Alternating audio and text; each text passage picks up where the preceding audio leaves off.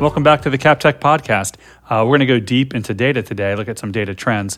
I have with me Cameron Snap, a technical director out of our Richmond office. Why don't you say hello, Cameron? Hey, Vinny. Great to be here. I've spent the last 16 years with CapTech studying data architecture, Azure, SQL databases. So I've seen a lot of data transformations for a lot of organizations, and I'm excited to talk about what's new in the landscape today. Yeah, I wanted to chat with you because the intent of data hasn't changed much, if at all, over time, right? It's getting actionable insights that the business can make sound business decisions on. And then when you start looking forward into machine learning and AI, it's being more predictive with the data. So there have been shifts in terms of the value of data, and they seem to come in chunks. We have a couple of new toys to play with, and then 8 years later, there's a couple new toys to play with.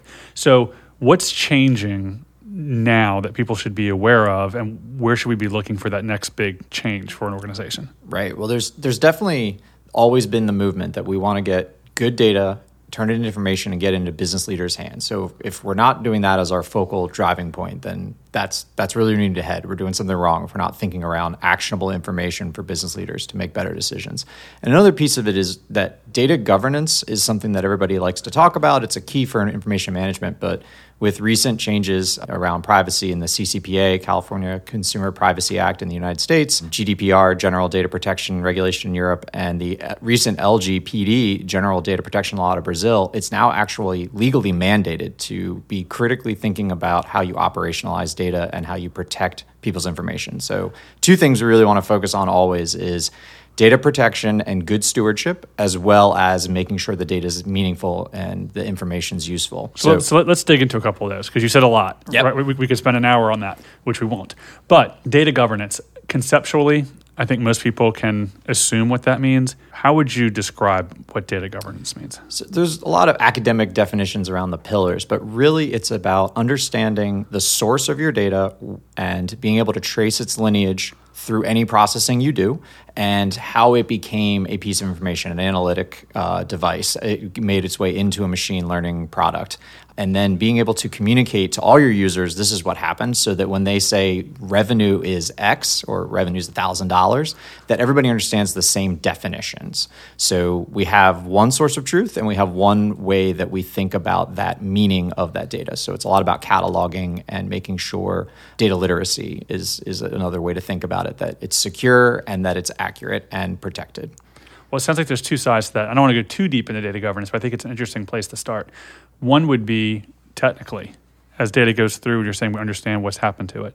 Is that all through meta information, tagging of that data, fields associated with that data? That's a key component. So when we start thinking about exposing data for consumers, and one of the big trends we're going to talk about today is the different ways in which data is getting shared and exposed by different organizations. But yes, tagging it to know where it came from and what its business purpose really is meant to be, the more descriptions you can put on data, the more valuable the user will find it. Right. And that's become more tool-based.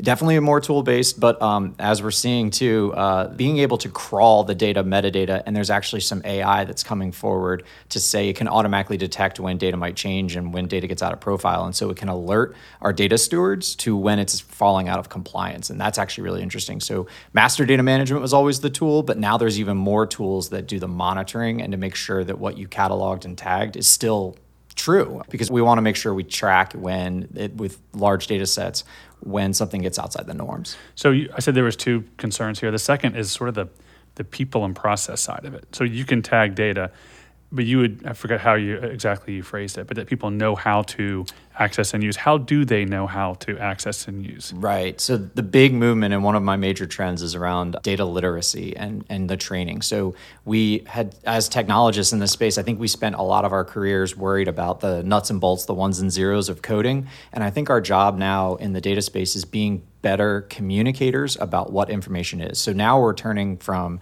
folks that build pipelines to folks that explain what pipelines do to our business users so that they have more empowerment and that they're actually understanding. And we're doing a lot more teaching than I think we used to. So we're raising that awareness of this is what data is and this is how you should use it and this is the value it can provide.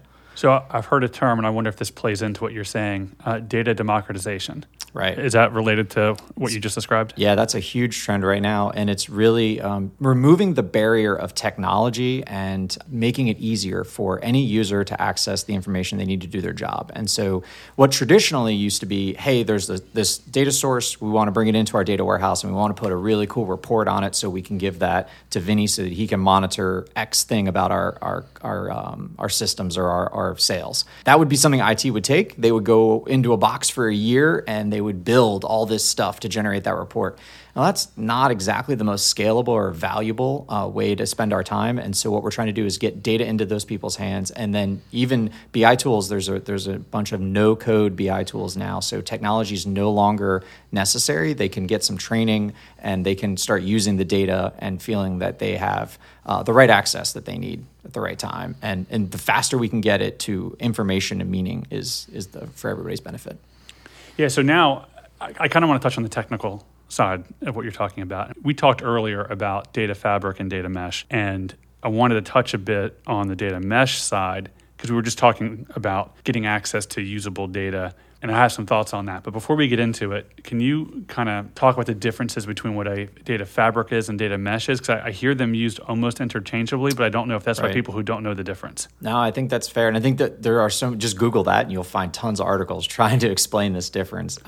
So what my understanding, and first and foremost, these are concepts. These are not really tools. There are tools that do data fabric, but these are ways to architect your systems to be able to make the data available. And so fabric, you can think as a centralized body. So this would be a platform. There are multiple tools that do this. Atlan, Cinchi, DataWorld, Denodo, Tibco all have products. And not recommending any of those, just saying those are examples that are out in the space. And your organization would actually adopt one of these platform tools, but it makes APIs tap into all the databases and make it more widely available. So no matter who you are, as long as you have access to the platform, you get access to all the underlying data. It's not a onesie twosie of, I need a username and a password to get to this SQL database on-prem, or I need my own Salesforce login to go access a bunch of the sales records. And with the abundance of SaaS tools and the abundance of different data platforms that are happening with COTS products, it got attainable to get people the right stuff. So data fabric's a way you can approach this.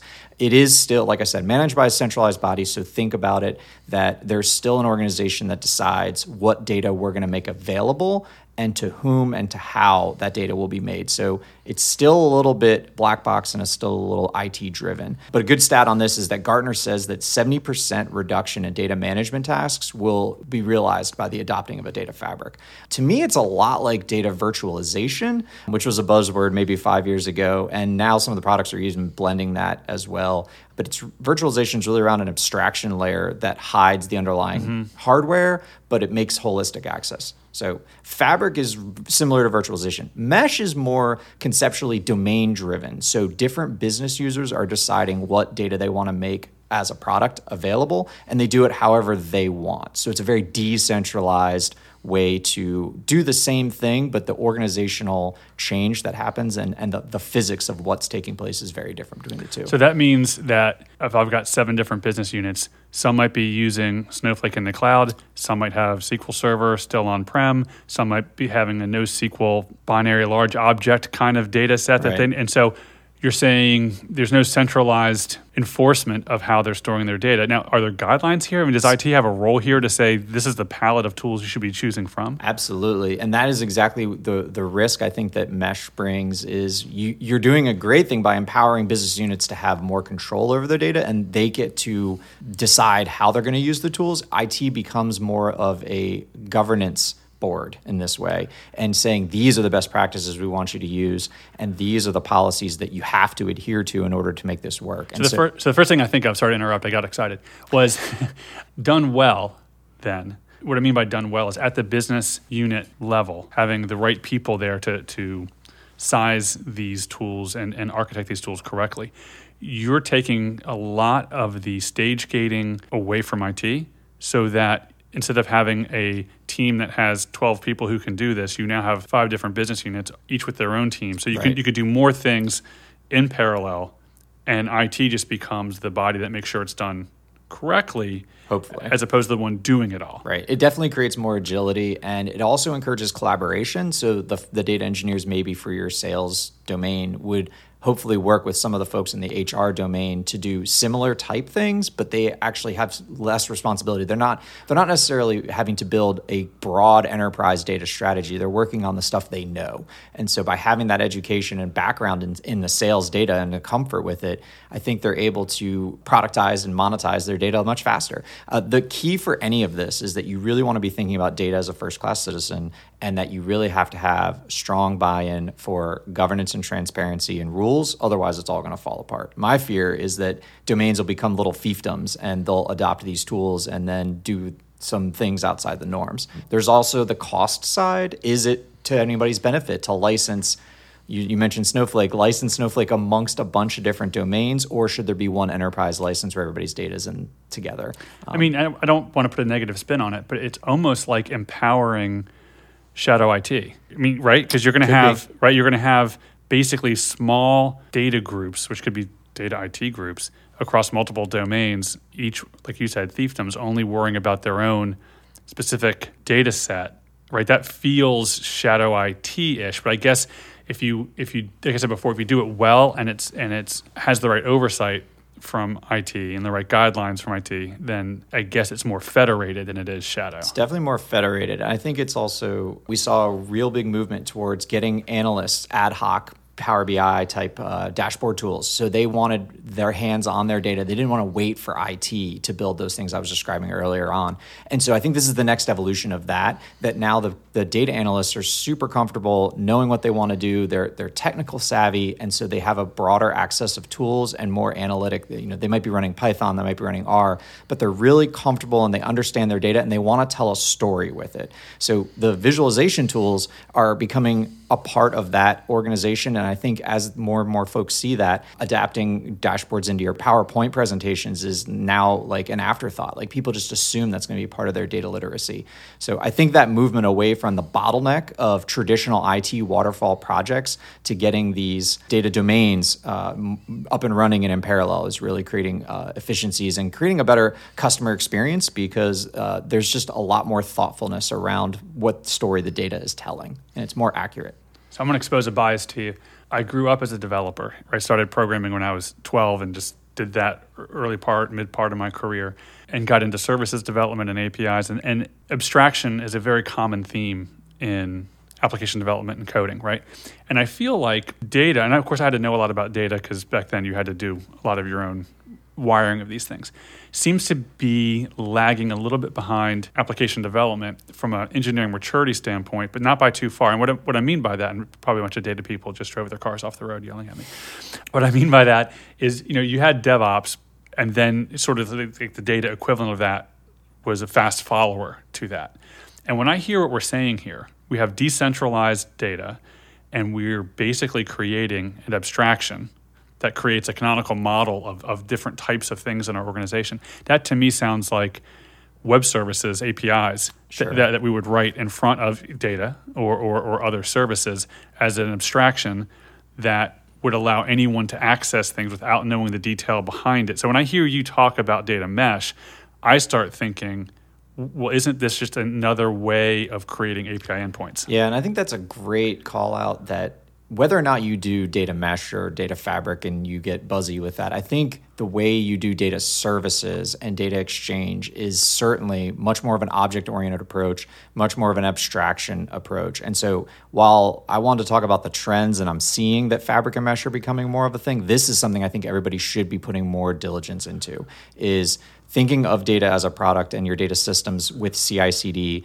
with good code repositories, and we are catching up. I definitely agree that 10 years ago there was really poor performance on deploying data schema changes and things like that. So just having code commits and branching in database tools is more common now. So I think from that aspect we have caught up and we're doing better. But I think data engineers have now become software engineers. We have to know how to build API endpoints. We have to know how to interact and source data from a large variety of things. We're not just touching ODBC connections to Oracle SQL Server and a flat file off a shared drive.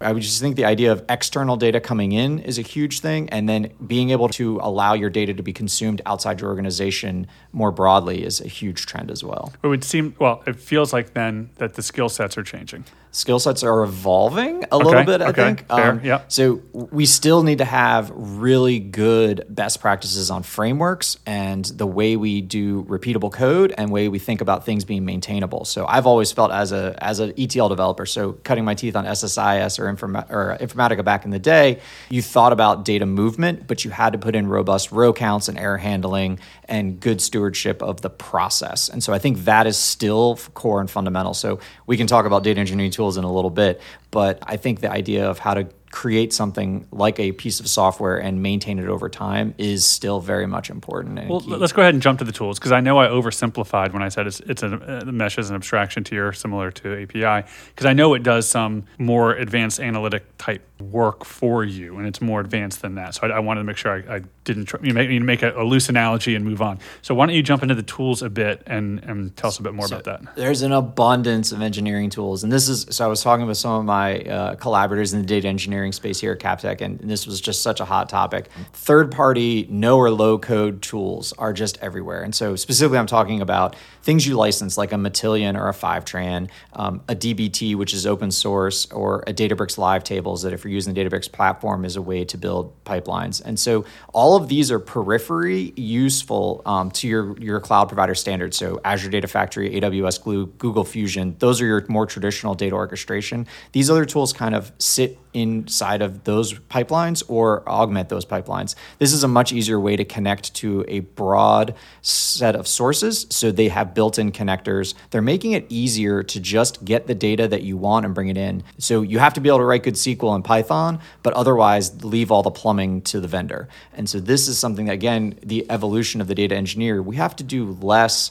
data connectivity and more data processing, profiling, and stewardship. So those are some specific tools. And then in the warehousing/analytics space, there is Redshift, BigQuery, Snowflake, and Synapse. Those are all data warehouse tools. You don't want all of them. You have to kind of pick. And so just navigating that alone is something that's really difficult for clients that we see on a daily basis. Gotcha. So staying away from our clients, right? Who in the market is known for doing this well, who using these modern tools and having good results? Are there general case studies that are out there? Sure. There's a really good case study that's pretty prevalent on Netflix with data mesh. So if that's something you want to learn more about, that one I think is pretty easy to find on Google. As far as data exchange, there's a couple good ones. Some of them came out of the pandemic. The idea of data sharing became immediately necessary. And so a bunch of different health organizations and state agencies had to figure out how to share data more accurately, broadly, and people needed it in pretty real time. So I think crisis aversion in the healthcare space and patient outreach. I think another good use case for this would be how do we decide who needs to get vaccinated when and where. So we actually saw a lot of healthcare providers, the big insurance companies, working better with pharmacies and local state organizations to get that data into the right hands of people so they could figure out where and when to hold vaccination sites. Why is it easier? Why is it better? Because they've decided that we don't need to just have the data on our side and let them figure it out. We're going to expose that data out into the environment. And so that B2C or B2B, business to business, business to customer way to interchange data that we kind of were teeing up with these data services, it's now actually critically important to these movements that are socially necessary and also business necessary. And that goes back to a phrase you used early on, but it was kind of buried, that data productization. You're making this sound much more like data as a product. Right. So we started the conversation around how to get information into business leaders' hands. And that's still really important. But the idea now is also that data is useful to other organizations and other entities. So an example there would be that Uber and Waze were sharing some traffic data that they had that was proprietary to their system. They didn't have to make it available, but they made it available to the Department of Transportation to say, here's where bottlenecks are happening.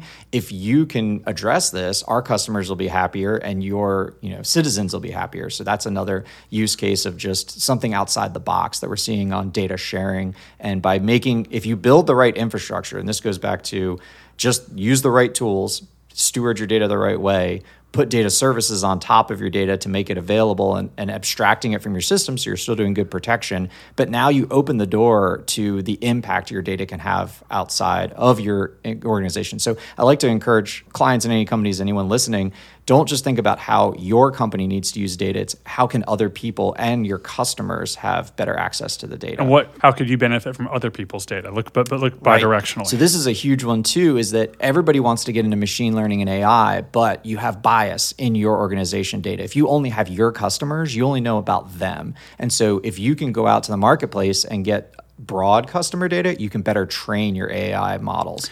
I would say that slightly differently.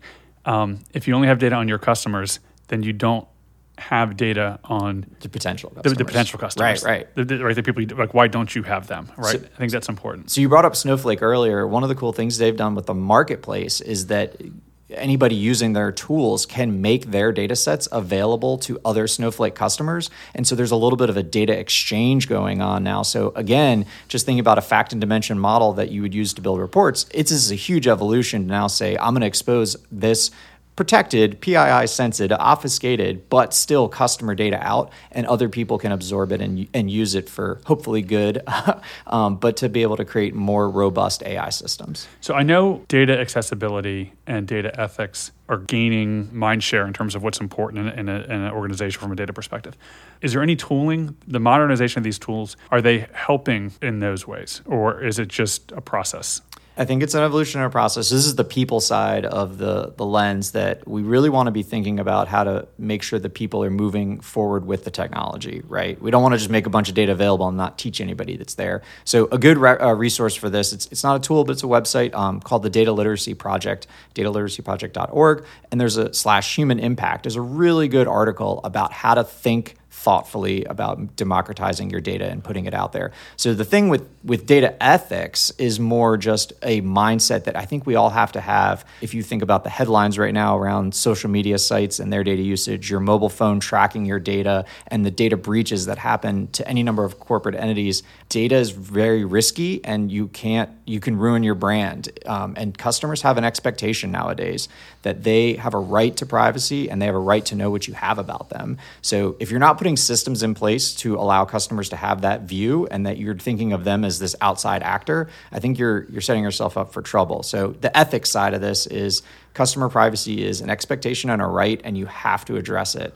And so when you think about new features you want to roll out, make sure you're rolling out the feature to the right user and not doing something that might harm them or they might not like. And then there's also, we talk about the tech side of ethics, there's a movement for blockchain-based chain of custody on data lineage. So there's ways we can leverage these more modern, buzzy tools to make sure that we're being ethical and thoughtful about the way we're sharing and using data. Yeah, look, it's a good trend, but some of it can be annoying too. So like now, because of all these laws, every time I go to a different website, before I can enjoy the website or learn what I need to learn, I've got to go in and set up all my cookie preferences, right? Yeah. On every site, as opposed to just putting it in my browser settings that these are the ones I want and don't want, right? Because it could be, and even if you did that, you would lose some flexibility because you do want different things from different places. And I know that there are people out there, organizations out there that are creating products and services to help with this, but we're sort of in the pain curve. We're very much in the pain curve. So you and I are both guitar players, and this is an exact use case I thought about the other day. Was the band I liked was advertising that they did a YouTube video that they showed their rig rundown. So I got to see a pedal, and I was like, oh, that pedal seems pretty cool. I'm going to go to the corporate website and read about it. And then I was like, oh, I want to read some reviews on third-party sites. And I'm going to go to like a retailer and see what that pedal is. And I was like, cool, I learned something today. I don't want to buy it, but I enjoyed that. Now my browser is nothing but pop-ups from all those sites about all the pedals I should buy. And so that's a negative user experience for me, where I'm just trying to learn more and the fact that they have all that data about me now is just almost unpleasant, and it makes me hesitate to go to those sites anymore. So I think there's something there too. At least yours is guitar related. I clicked on a link. Matthew Perry from Friends wrote a book on his addiction, and it came up in a feed. I clicked it, thought it was interesting, and now I'm just inundated with Friends links. I guess that's better than opioid things too. But sure, absolutely. So I want to wrap up, but before we do, I want to have you address, how do people get started? So people listening to this, they get excited about this. They want to know what their first couple steps are. What do you do the first 3 months? So you listen to this podcast, you want to get more, help me out. Right. I think you have to put some thought into a data governance role at your organization if you don't have that. So depending on your size, somebody should be taking on responsibilities of a chief data officer to be the person who's very thoughtful about the way data gets used. And they should craft some policies and before you go to tools and mesh architecture, if you don't have somebody advocating for the rights and the integrity of data, you're going to be in a bad place. So then I would be thinking about just cataloging all your sources, understand where in your ecosystem data is important, and then think about your consumption. So I always like to do left side, right side of the diagram. Where's data come in? How do we store it in the middle? And how do we let it go back out? So we see a lot of companies do an okay job with documentation, but I think it's really a good time to inventory how you want to process data. And then you can say, I'm ready to bring in this new tool or this new mindset or this new capability in the cloud to start heading down the road to better information maturity. So it's very much a crawl, walk, run approach. You can't just launch into a brand new architecture. You have to be thoughtful about it. I would add one thing to that, because I don't disagree with anything you said, but if I wanted to get adoption, as I'm thinking about that data governance role, I would be meeting with the business before any of this and saying, what can you do with the data you have now? What do you wish you could do? Right. Wouldn't it be great if you could? Yeah. Do you know other people are able to do this? And really start getting the mental buy-in and excitement from the business, because then everything that you said becomes much more supported and easier to execute on. It's all about a plan for a data-centric organization. So you brought up the what can you do and what can't you do. Ask people what keeps them up at night, what scares them about the data, where are the biggest hurdles or challenges to their everyday job, and tackle those. Because if you have quick wins and a huge return, sometimes it is just good documentation and policy. It doesn't involve any tools or licenses at all. But on the flip side, I think looking more at what tools are in the marketplace, we're kind of getting to a point that we're looking at the transactional data more in its raw format. So any tool that's going to allow for better data exploration quickly, and then also figuring out whether real-time data processing is right for you. But be real about what your needs are. Do you need data up to the second, up to the minute, just from yesterday? So when you're talking about who your business users are, ask that question. How timely are the decisions they're making with the data that's coming in? Because that completely changes your architecture, and it changes the level of severity of your risk tolerance to how soon the data can make it in, and what does a support model look like. Great. Well, thanks for coming on the podcast. Very much appreciate it. That was awesome. Yeah, great talking to you on this stuff. And for the audience, thanks again for listening in, and expecting a new one out pretty soon.